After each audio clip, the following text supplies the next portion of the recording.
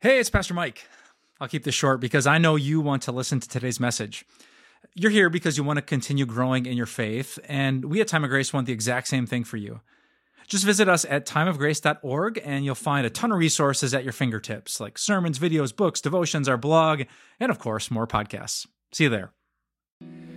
One of my absolute favorite things about my local church is the group that helps people with mental health. I love preaching on Sundays. I love the music and the worship. I love the friends that I've made. But honestly, what I thank God for is the woman who helps lead the group at our church that deals with mental health. As I prepared to speak to our church family about anxiety and depression, I reached out to her and I asked her for advice. She's been on the front lines in her own life and with so many brothers and sisters at our church. What should I tell people? I asked her. And here was her 5-word answer. Group, group, group, group, and group. She told me that one of the most powerful things for people who are stuck in their own heads is doing life with other Christians in a group. Maybe you've checked out my previous videos on dealing with anxiety. We've learned some amazing things from God's Word, like breathing, like praying with thanksgiving, like seeking the kingdom of God, seeing the enemy, that liar. But this maybe deserves to be interwoven through all those steps. Group.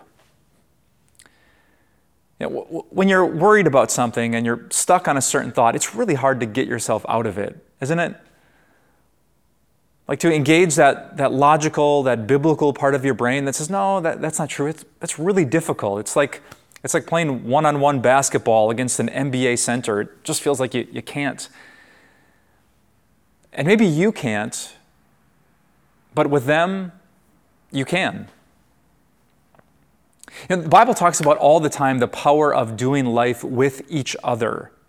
The one another passages of the Bible. Confess your sins to one another. Pray for one another. Bear one another's burdens. Forgive one another in Jesus' name. And did you know that the Bible says something very similar when it comes to anxiety?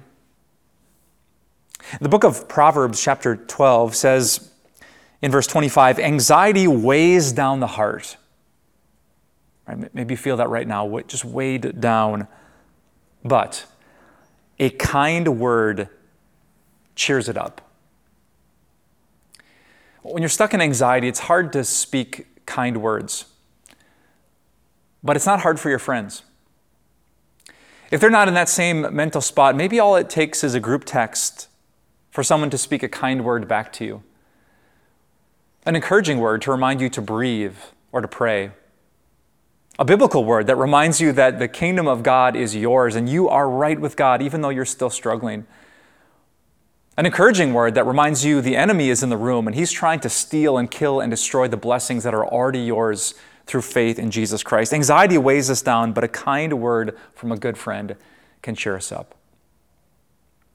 So let me share with you a tip that has been a huge blessing in my life. Whenever I get spiritually stuck, like whenever I'm tempted, my brain is just not in a good, blessed, biblical space, I find my phone as fast as I can and I text a group of about 10 friends. And not all of them have their phones on them, which is a good thing, but almost always someone does. And within a minute or two, I have a response. Someone's praying for me. And just that opportunity to connect with people and know I'm not alone. And people are asking our Heavenly Father to help me deal with my fears, my worries, my sins. It makes a huge difference. And maybe you could do the same thing. Anxiety might be weighing down your heart today, but a kind word from a good friend could make all the difference in the world. Remember that woman I told you about who leads the group at our church?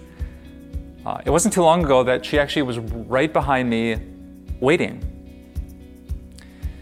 You see, there was this young woman I had just met in our community who wanted to learn more about Jesus, but she was anxious.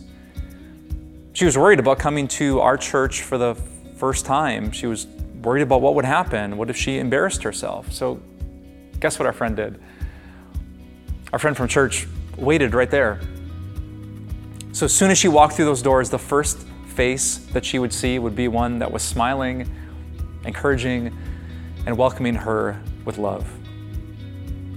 Like I said, I love that group. Maybe by yourself, you can't overcome anxiety, but with each other and the help of our Heavenly Father, we can. May God bless you as you breathe, as you pray, as you seek, as you see, and finally, as you do life together in a group of God's people.